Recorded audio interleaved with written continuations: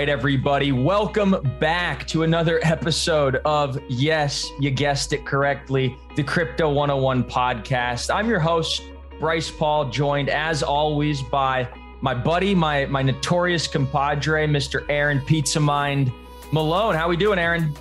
I am exhausted, to be perfectly honest with you. I have been traveling to permissionless, just got back from an amazing week, seeing Decentral and Consensus, and even more satellite events in that area. Prices regardless, there is more interest and more money flowing into this space than I've ever seen in my life. The 2018 bear market, I went to a conference that literally had more speakers than attendees. At Consensus this year, it seemed like there was at least 20,000 people, if not more. Oh my Lord. I saw a family office on the name of more badges than I've ever seen before. Just in my own conversations with interested new funds being raised in this space, there are combined over $1 billion. And then A16Z just released like another $4.5 billion fund. So regardless of what the prices are today and the way the economy is shaping up, that is in no way prediction for the future. And every it's single also founder I talk to is really excited. Yeah, no, I'm with you. And I think one of the things that these sort of environments do, these bear markets, if you will, do is it really separates the chaff from the wheat, or the cream from the crop, or the builders from the talkers. And we got a builder with us today, somebody who is not fazed by a down market and who wasn't necessarily fazed by an up market either, and just said, I'm fazed by the technology, I'm fazed by the culture, I'm excited about what Web3 and DeFi has to offer. And so we're joined by Sam Lester, who's the CTO and the co-founder of Remaster. Sam, welcome to the Crypto 101 podcast. Yeah, guys, thanks for having me. So it's awesome to be here. Yeah, we're really excited to dive into everything that you've been building, but I want to just zoom out. I mean, we were talking about markets and we're talking about building being the antidote. Does that kind of resonate with you? How do you think about markets like this and having your staying power to get through to the other side?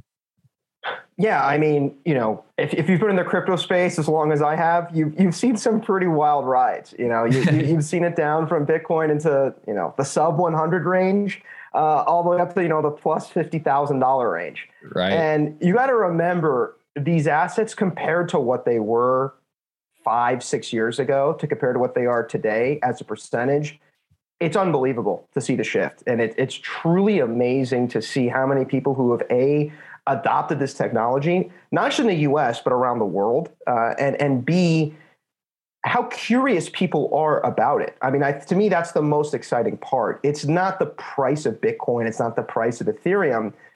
It's seeing the number of YouTube views on people just trying to educate themselves about what is this technology. And when you start to do that, you start to get more people actually understanding, wow, this actually has a real material value in what it's providing to society beyond just, making a little money here, making a little money there. And that's the part that's most exciting to me is looking at the engagement, not necessarily just the dollars and cents going up and down. I saw Google Trends. Google Trends now has Web3 at an all-time high for searches, which I thought was really interesting. We're recording this in the second week of June. And it really does make me think that, hey, Web3 is now starting to become mainstream a little bit. Yeah. I took my friend of 12 years, who's an Army vet, older guy, almost 50, to his very first crypto conference. And he's been teasing me ever since I got into crypto, how's that monopoly money doing? He didn't consider it legitimate whatsoever until his mom, a little old Mexican lady, called me last year and said she wanted to buy Bitcoin for the first time. That's when his eyes opened and went, oh my God, maybe there's something to it, but I don't understand it. But after a week at Consensus, he's fallen in love with the technology that is being built. He was a huge hit there, just talking to people from an outside perspective. And everyone's telling him, you've got to go to NFT NYC. And Sam was talking about Bitcoin and Ethereum earlier, but I think NFTs are probably going to be the next thing that get mentioned in that same sentence over and over and over again. So You've got Bitcoin, Ethereum, and NFTs as like the three biggest use cases for crypto so far. Sam, can you tell us what are NFTs and what is this technology's potential? Is there even a ceiling to it? No, there really isn't. And it's actually probably of the area in crypto or decentralized systems in general, NFTs are by far the most exciting. And when you hear NFTs, at first you've probably heard of a Bored Ape maybe, or a Murakami Clone X. And if you have any education in the space, and these are very famous NFT projects that have fantastic art behind them, fantastic provenance behind them, that have a whole variety of different potential use cases for licensing in TV shows and movies, on t-shirts, et cetera. But NFTs really are so much more than just art or collectibles. NFTs really stand for a non-fungible token. And what that basically means is it's a digital asset that can represent something as a unique element. So that's different than like an Ethereum token, which there's N number of Ethereum tokens. You can trade them back and forth and use them like a currency. A non-fungible token is a physical asset. There's one. So you can imagine your house. A house deed could actually become a non-fungible token. So you remove that from the process of just being on a piece of paper and you put it into a non-fungible token. You could take a look at something like a specific type of trading mechanism. That unique asset, a unique individual component of something, all parts of a whole, those are NFTs. So whether it's a share of a specific part of a house, let's say like this specific floor, or a house as a whole, or potentially you could even represent you as your passport, right? Like your identity.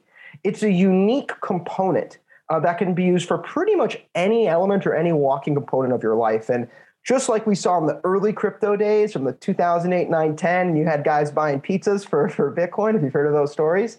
You're in the early days still of NFTs, which is the art component of it, which still has an enormously valuable use case. But the next layer, whether it's in a play to earn gaming, in DeFi, or even in things like real estate, that's where the entire NFT space is really going to explode. So tell us where Remaster sits in the stack. Oh, absolutely. So as we talked about earlier, back in the early days, I guess you could say, you had Bitcoin, you had Ethereum, or Ethereum a little bit later, I guess. And the problem was you had a lot of the real believers in the technology really powering all of the trades and the transactions. The problem was the larger institutions, the larger family offices, the larger amounts of capital were a little uneducated about it, sure, but had no way to play with it. There were no kind of mechanisms or professional mechanisms where if you're going to be moving lots of money into the space, you need to have a certain amount of due diligence, a certain amount of KYC, a certain number of banks that accept it, and the infrastructure was not there. What we're doing at Remaster, and what I think is the most crucial component of where the Web3 and decentralized space is going, is providing infrastructure services so you can actually transact real world value inside the metaverse or inside a decentralized application. And what Remaster is doing is we're trying to bind the legal world into the decentralized world. And our vision, in a very blunt manner, every legal contract can be its own protocol. And that's kind of where we stem our company from and where we stem the base of our technology from. So you guys are trying to make what more efficient? Like if we were to narrow it down to, blank, is it, you're trying to make, getting mortgages and the loan approval process, boom, much more seamless? Or how do you think about that? Absolutely. So today, though, what we're mostly focused on is the traditional NFT art collectible assets as it sits today. So the scary part, which a lot of people don't realize, is when you buy an asset like a Bored Ape, which could be hundreds of thousands of dollars, there's IP and rights that go along with that asset, right? When everyone knows what a terms and conditions sheet looks like, you scroll through, you click OK, you click next. Right. The problem is, with these assets, the moment it goes onto a marketplace, such as OpenSea, which is currently the largest NFT marketplace, the moment you trade that asset in a secondary market, all of a sudden the person who's bought this asset has never agreed to those terms and conditions. There's no way for them to agree to it, and there's no way to prove that they've even read it. So if you want to have any commercial relationship or any kind of enforcement around these assets, none of it is really valid today. Now, certain lawyers may look at it and try and give the companies comfort, but the reality is if you can't prove the person who's bought it has even read the contract or agreed to the contract, how can you possibly enforce it? What Remaster is doing is we are binding the legal terms and agreements on chain so that when you actually trade these assets that have material value, you actually keep that provenance with you. So as many people have heard, maybe there's been some assets that have been stolen, as we've probably read in the recent weeks. Yeah, a lot Seth of board have been stolen. Seth Green is a perfect example. Someone who paid over $200,000 ransom to get his Bored Ape back for the TV show he's currently producing. And in order for the community to actually engage with someone like a Seth Green today, there's no way to prove any provenance of the asset. So if you have a physical piece of art, right, and I have it in a wall in my house, I know the piece of art is there. If I want to license it, I know it's in your house. But the moment that I sign a licensing deal with you in an NFT space, I can just trade my NFT away to someone else. The other person doesn't have to abide by the licensing deal you signed with Sony Pictures or HBO. All of a sudden now these guys are kept holding a bag of an asset of a license that they paid money for that they can't actually monetize. And more importantly, to you, the consumer, you can't monetize your asset. You can't actually derive additional value from your asset because there's no way to connect the two today. A paper contract won't stop the movement of an NFT or the tracking of an NFT, and neither should it. It should all be done on chain. So when you actually trade this asset on whatever platform you want, the person who's buying it, you are guaranteed through our platform that they've read all the terms and agreements and all the licensing deals associated to that asset. So not only do you get the benefit of making sure, obviously reducing things like stolen assets, reducing things such as fraud and theft, but more importantly, now companies can come in and go to an NFT collection and say, hey, I want to put these on all my shoes, or hey, I want to put this in a new rap video, or hey, I want to put this into a new TV show. And now the community can actually benefit. They can actually get the royalties associated to those actions and they can participate. So you can decide, hey, I don't want to be in the TV show. Don't sign the agreement. Your asset won't be in the TV show. But hey, listen, I don't mind them using my picture in a TV show and I get, a couple of Ethereum every month or every quarter, depending on how the TV show does or depending on the streaming rights that it gets picked up by a specific network. All of that can be controlled on chain. And so now you have this entire network of deriving real utility value from the assets that you're buying. And to us, this is just the very beginning. This is the first step of being able to show people NFTs aren't just a piece of art. They're cool and that's great and that's awesome, but there's so much more. And we're trying to provide the tools for people to unlock that value. That is an amazing high-level description of what's being built. Let's zoom in now and talk about where do people go to actually start this process of streaming royalties and what are the rails available today and what are they going to look like in the future? So we're talking about traditional, if you have a traditional asset and you want to get it into a TV show, right? You can imagine, right? There's pictures behind you. There's items behind you, Aaron. And as an example, if you want to try and get that into a TV show, if you own the IP or commercial rights, good luck. You have to get in touch with HBO, Warner Brothers, Sony, whoever it is, convince them, hey, you guys should use my rights. They're going to be like, who cares? Like product placement. Exactly, as a perfect example. And then you're going to have tons of lawyers involved, pages and pages of contracts. And then how do you track it? Like, am I getting paid the right amount? Am I really getting paid the right amount? Are they really paying me on time? I sign contracts with money flow. What you're doing now is you're actually bringing that value to the community. That's super powerful. And think about it from the company's perspective. If they do a drop, there's a drop that's coming up as an example that we're working with called the Haas Brothers, the Multi-Beast, which we're really excited about. Two awesome sculpture artists in Los Angeles coming out with this super cool NFT project where the community is going to derive the rarity. So everyone takes a personality survey. The survey is kind of randomized. It's different. Not everyone gets the same questions. And depending on what the community selects, that's going to be what's in their collection. So the whole community is deriving that. And then from there, they plan on putting this into TV shows, putting this onto other pieces of physical art, doing drops inside certain clubs, having certain access. And so the point is, you as an individual holder, you trying to get a TV deal with the Sony, they're going to be very difficult. But the Haas Brothers are going to advocate on your behalf. They're going to try and get as many of the items in the collection into a specific deal. And now you get the power of the community ownership by being able to participate. So now you actually get a voice at the table. Your asset actually, you can get into these actual very traditionally closed environments. And more importantly, there aren't 80 pages of legal. All with Remaster, it's all online. You read through the agreement. We have certain highlighting tools. You can actually figure out, okay, what does this actually mean? What does that actually mean? And then once you sign the agreement, all your royalties are paid to your wallet in Ethereum or whatever currency the deal happens to be in. But the point is, all of the actions happen on chain, all of the agreements happen on chain, and all the payments are shown through a very traditional escrow contract on chain. So there's full transparency, and it really gives the community into that closed world. It gives you access into that closed world that I don't think you could really do without a technology, like smart contracts. Would it be fair to say that Remaster is leveraging, a blockchain, maybe like Ethereum, to codify the law, right? And hard code law onto, a monolithic source of truth, i.e., anchoring it to the Bitcoin blockchain or the Ethereum blockchain. Is that what you're kind of describing and working towards? So basically what we're working towards is being able to take legal contracts. And as I said, we believe every legal contract is a protocol.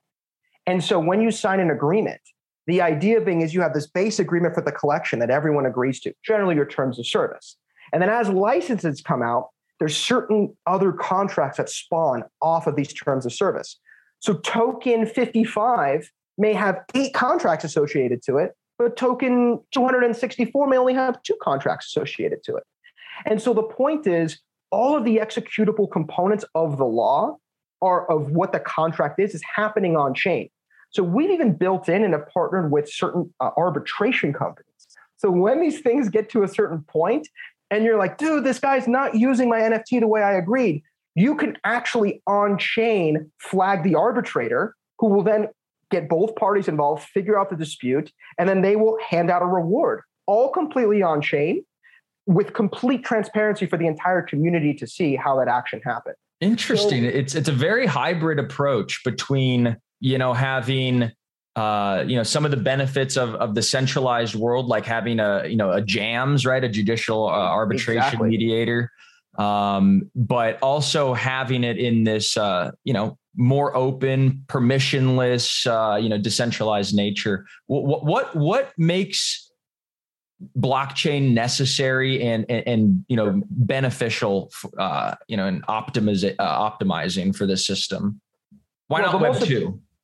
Sure. Well, the biggest difference, obviously, between Web 2 and Web 3, if we get into that, Web 2 was community-based, but it was generally interacting with a community and with a company.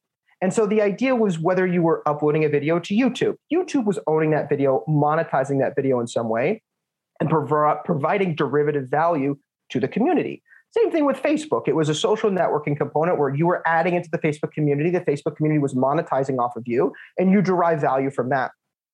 Web3, the fundamental difference is about ownership. You own your assets. You own the entire ecosystem of what's going on. There isn't a centralized entity. There isn't a Facebook. There isn't a YouTube that's owning, monetizing, controlling what's happening. What we believe at Remaster specifically is we want to harness all of the benefits of that community ownership by bringing the most possible value and extracting the most amount of, whether it's financial value, whether it's social value, whether it's just transactional value for the community, while at the same time not losing sight of the kind of speed and necessity of having some centralized components from a legal lens, right? Having a DAO is great in certain scenarios, and we could talk about DAOs later if we want to. But at Remaster, we're really focused on IP, copyright, and other kinds of transactional components that have to interface at the end of the day with people in the real world. And in order to bridge those two gaps, to bring the most amount of value to the community, you need to have a language that the traditional people understand. And so by taking the legal lens of having, like you said, an arbitrator making the final decision, which is obviously is a respected individual that the community would agree on, as well as the companies getting involved, it allows for disputes to happen in a traditional format while still not really losing anything from the community. And to answer the question that you kind of asked, and I didn't really 100% answer, is why do you need a blockchain to bring this kind of value to the community? Because if you have a trusted entity making all of the decisions, you're going to have a central point of failure and corruption, which is really, from our perspective, going against the real value of Web3, which ultimately means that there's someone in the middle who's owning components. And by removing that ownership in the middle, and by keeping the ownership and the value at the ends into the community, into the owners of the assets, you bring the most amount of value to the most amount of people while not losing any components of trust or fluidity in order for the transactions to go through. So by now, you've probably all heard about cryptocurrencies. You might already be investing in them, but did you know that you can invest in cryptocurrencies through your retirement account? Okay, yeah, that's exactly right. With iTrust Capital, you can buy and sell cryptocurrencies from a crypto IRA and get the same tax advantages as a traditional IRA. So iTrust Capital allows you to invest in over 24 of the most popular cryptocurrencies. And unlike the stock market, you can buy and sell 24 hours a day. So the iTrust Capital platform, it's super easy to use, and it only really takes a few minutes to create your account. And setting up an IRA with them is free, and iTrust has no account opening fees and no monthly fees. So look, it's time to start taking back control of your financial future. And with iTrust Capital, you can get all the tax benefits of a retirement account while investing in crypto. So sign up today and receive a $100 funding bonus when you open and fund an account. Just visit itrust.capital/crypto101 to start investing today. Again, that's itrust.capital/crypto101. Taxes and conditions apply, fees apply. Cryptocurrencies are a speculative investment with risk of loss. iTrust Capital Incorporated does not provide legal investment or tax advice, and please consult with a qualified legal investment or tax professional. All right, on to the show.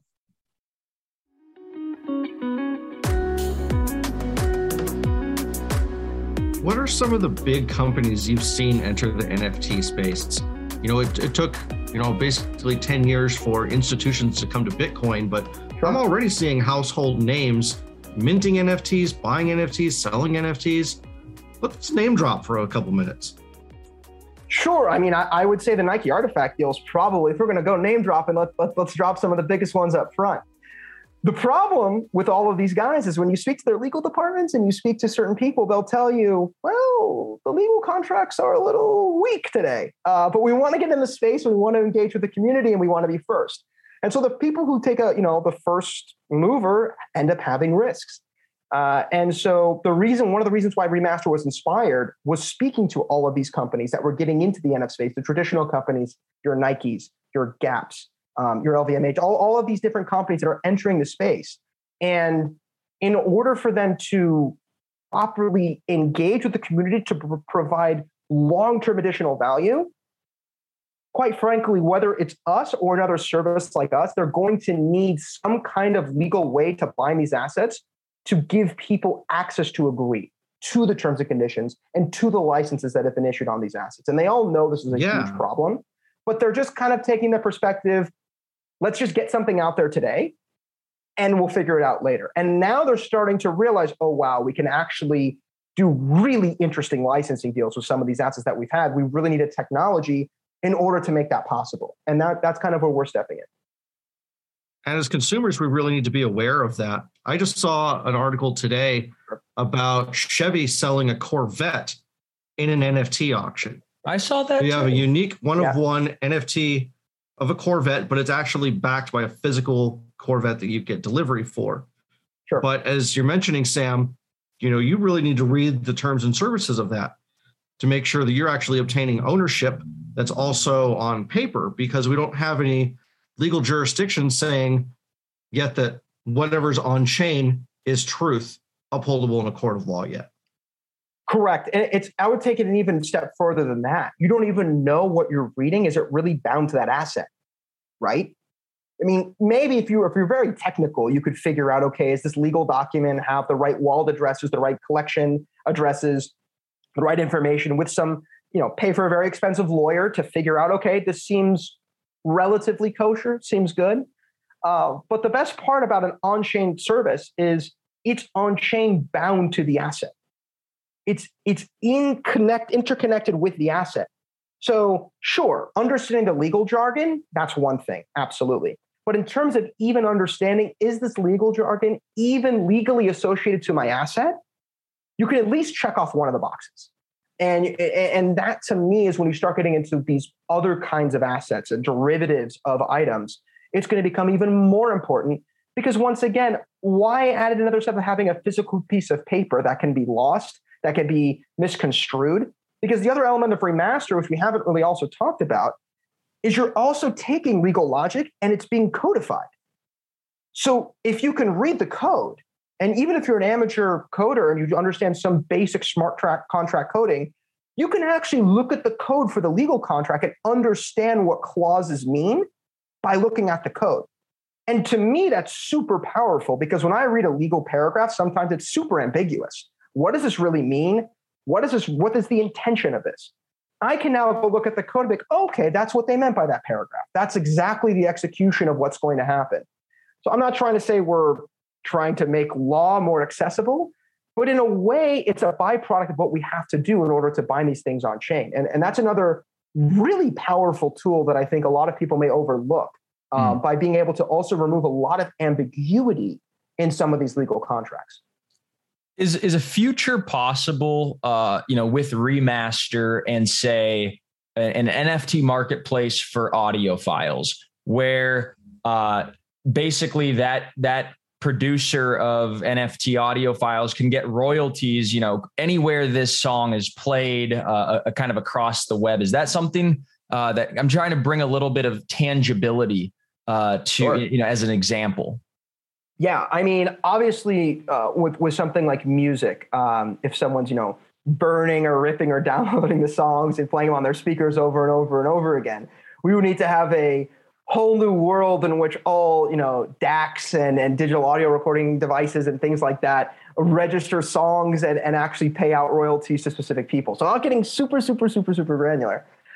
Yes, if you were streaming on a YouTube or you're streaming on a platform, or more, even if it's a Web 2 or even a Web 3 platform for streaming music, yes, the idea is you could actually track those royalties theoretically in real time and have those payments come out if it was at a consumer level or at an owner level, paid out directly at the time the song was played. Or you could have a more semi-hybrid approaches, as we've discussed earlier, which is where the company who's the streaming company could tally up those amounts and obviously pay out the royalty inside a smart contract, so it's automatically done, but reduces the need of every single time a song is played, pay out a fraction of a cent. Instead, the company would aggregate that, pay one gas fee and pay you out at the end of a week, month, quarter, whatever it happens to be. But yes, the idea is as you work with institutional level legal contracts, you can do the integrations with the institutional content distributors and creators. And that's where the community can really benefit because those interactions today, I mean, imagine movie studio. They don't want to deal with 10,000 holders of a collection. But if all they have to do is put up a contract that you can sign, and now they've interacted and they can now use all the elements in the contract, all of the items in the collection, well, that makes it pretty easy. And now you get the benefit or the power of a movie studio pushing your product or pushing your asset. So in the future, what you just described absolutely could definitely be something we see in the future. Where do you kind of think we are in terms of, is this a future where movie studios and, producers and kind of all pieces of the triangle here, is this 5 years out? Or do you think that, this technology and the comfortability of, kind of big media houses is maybe only 2 years out? I think in certain, specifically streaming platforms, I think we're less than 2 years out. I mean, you mentioned Seth Green as an example, as a perfect example of someone who's trying to push something out, I would say within the next year. Harnessing the value of an NFT in a licensing contract inside a traditional, TV show style environment. So yes, a full length feature film, not sure, and a movie theater with big producers, big financing behind it. That's probably a couple years out. I don't think we're going to be seeing that next week. But your online kind of streaming shows, different kind of YouTube channels and shows, maybe even gamers. A Netflix show. Absolutely, especially in the play to earn space. Yeah. You're going to be seeing this stuff pop up over the next year. I would say within a year, you're going to start seeing NFT components, whether it's of a collectible or it's for something of a achievement or an award or an unlock, because there's a whole market that's just starting to pop up about renting NFTs, borrowing NFTs. So all of a sudden, if I'm renting an NFT for you or borrowing an NFT for you, think about the legal implications of that, right? Like, I don't know who the owner is. This guy's flaunting this thing, but there's a movie deal on the asset, but he's flaunting it on some social media site that he's not supposed to do. You need an infrastructure like this in order to make these kinds of opportunities possible for the community and possible for the space. And just like I said, we saw with crypto have a massive explosion once institutional capital came in. It was because they had the rails to actually come in. Once that happens in the NFT space with products like Remaster and others like it, you're going to see that same kind of explosion. And I think in a much larger way, because we're not just talking about financial transactions, we're talking about pretty much any unique asset in life kind of transaction.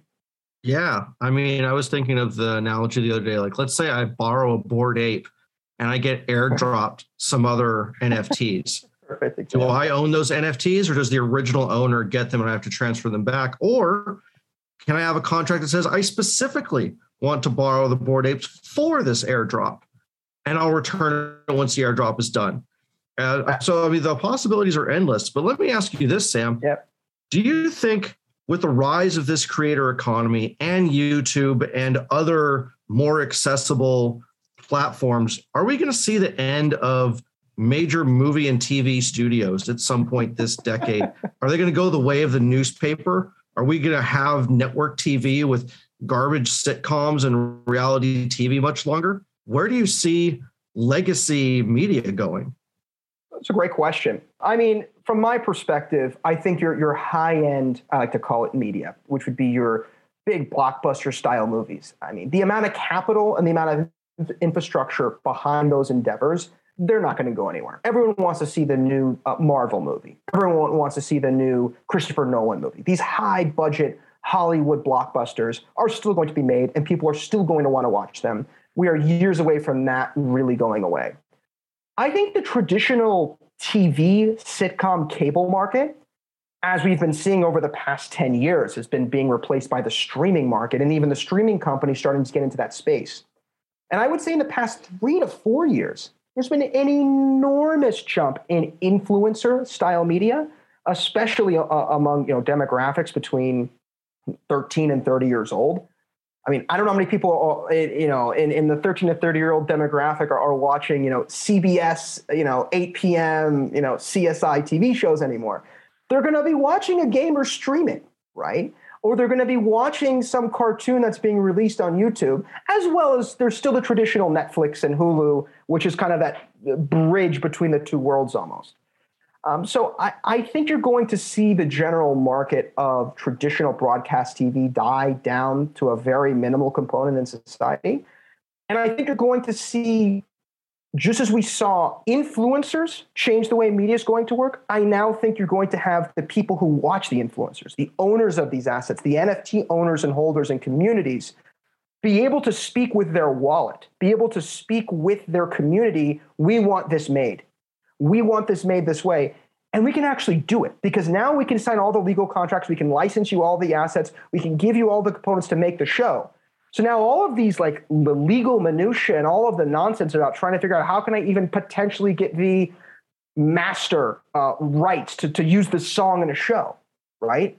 Take forever to hunt that down, or super expensive. Now the community can provide it. Say, you make it for me, I provide it for you. And we both reap the benefits. And so now if you're a studio, you can actually get content that the community wants. You're going to be making content with direct feedback from the people who are going to consume the content.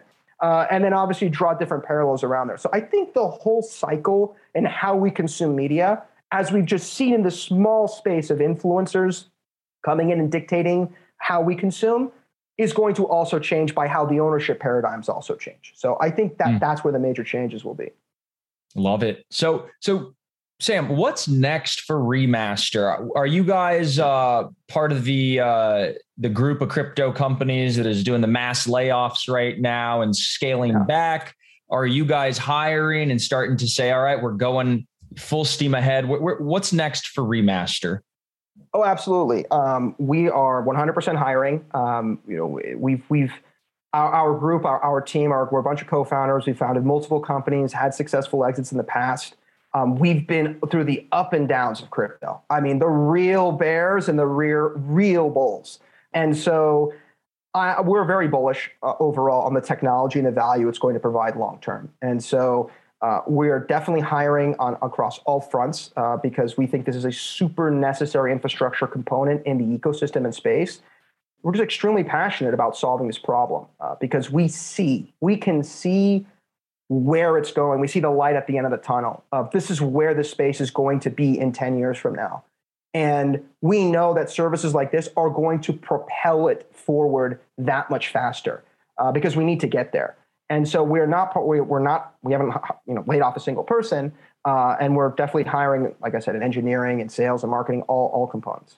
As somebody, just to round out that final question, but as somebody who's been through a couple market cycles, you've seen the ups and the downs.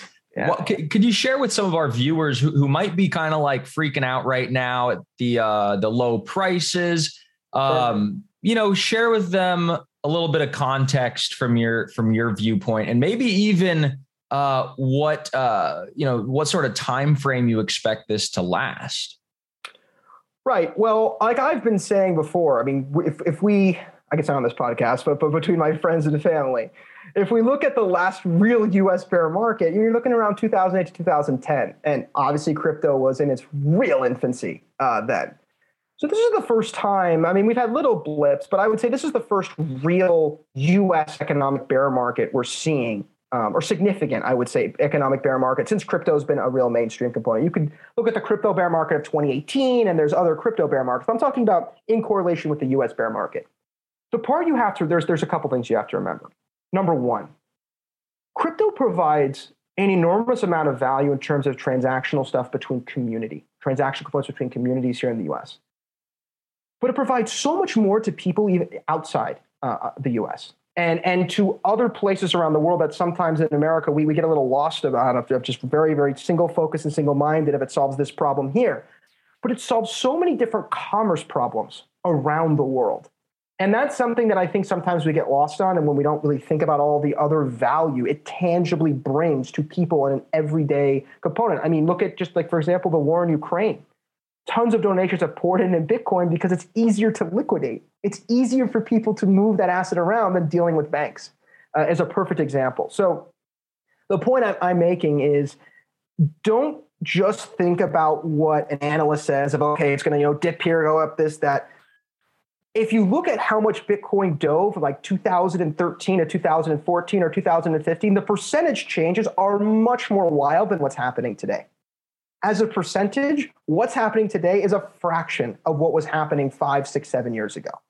So in my mind, crypto is a lot more stable, and this market is proving that it's a lot more stable than it used to be. Sure, it's down.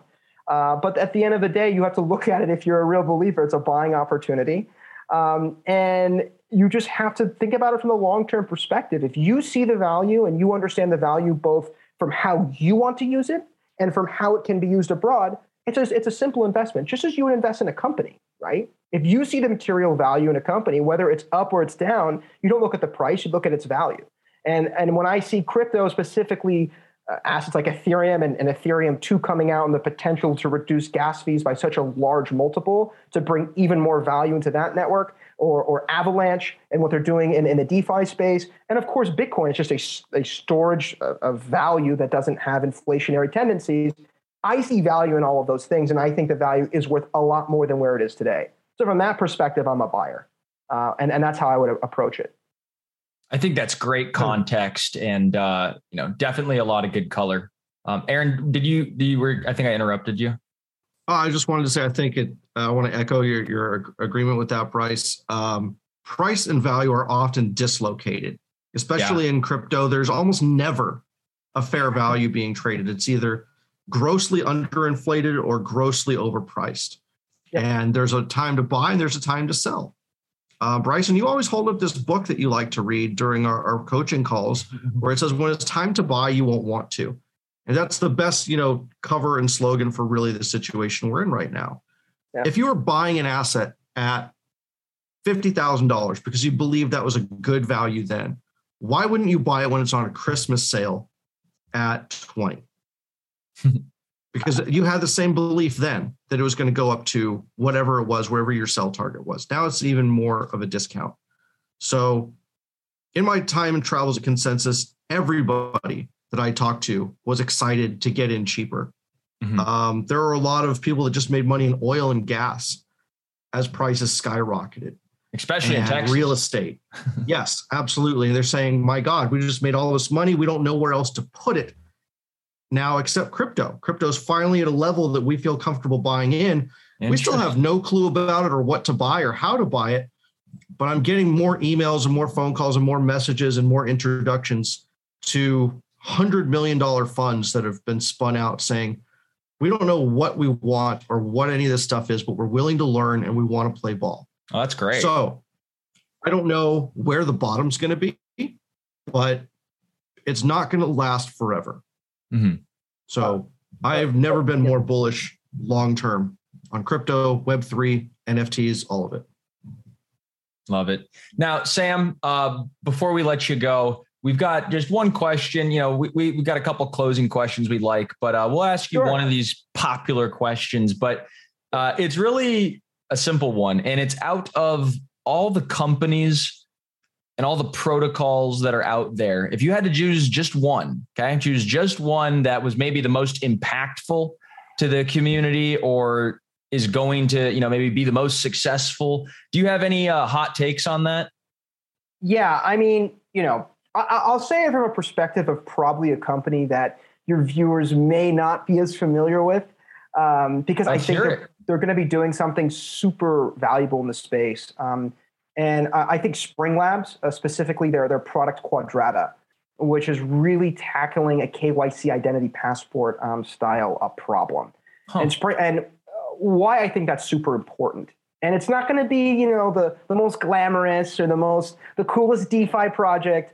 But what they're solving is a problem that, like I mentioned before, that the reason why institutions couldn't get into crypto earlier was there was no rails for them to really play ball. There was no playbook. There was no scorecard. There was no way for them to get into the space. And to me, they are providing the real tools to allow institutional capital to get into the Web3 space. I don't mean investing. I mean actually bringing value into those communities and actually propelling projects and whether it's tokenizing homes or whether it's doing TV deals and licensing deals or whether it's completely revolutionizing the bond market. These kinds of tools that they're building alongside, of course, Remaster are super, super, super important in order for these kinds of institutions to come in and really start bringing that institutional value to the communities to really bring the space into the value it can provide to the world. And without tools that they're providing and other companies, we're never going to get there. And so I like to give a shout out to those infrastructure companies that sometimes aren't, like I said, they're not the next, Polkadot or Akala or et cetera that have these amazing, financial upsides if you do the investment properly. But they are a company that's going to provide so much additional and traditional value to the space, and they're probably not going to get the limelight they deserve when they do that. So I wanted to give out a shout out to them. Love it. Spring Labs. And I'm looking at their site right now. Really nice site. In their most recent kind of press announcement, it was that Brian Brooks had just joined Spring Labs. And that's a very familiar name because he was the former chief legal officer of Coinbase. And then he went to go be the nation's chief banking regulator at the Office of the Comptroller of the Currency from the Treasury. So Brian Brooks kind of popping over to the private market. And I think he also went to, he led Binance US for a little bit, but it looks like he's at Spring Labs now. So that they got good company there. Yeah, no, I'm very bullish on them. I think they're going to have some phenomenal products and have some phenomenal integrations with some of the larger players that you've heard of over the next year or two. Well, I'm excited to see how this particular niche of the industry progresses. And Sam, Aaron and I are lucky to have hosted you. And I think the entire space, all the listeners are lucky that we have guys like you that are building super necessary properties and systems to kind of push the world forward. So thanks for all the hard work, and keep it up. Thank you, guys. Thanks for having me, and hopefully we're coming to a community near you soon. So we'll be seeing you guys around. There we go. All right, everybody at home listening, hope you had fun. Stay tuned. You know what we got coming up next week. More guests. We're going to be talking about crypto, DeFi, all things Web3. Have yourselves a good one.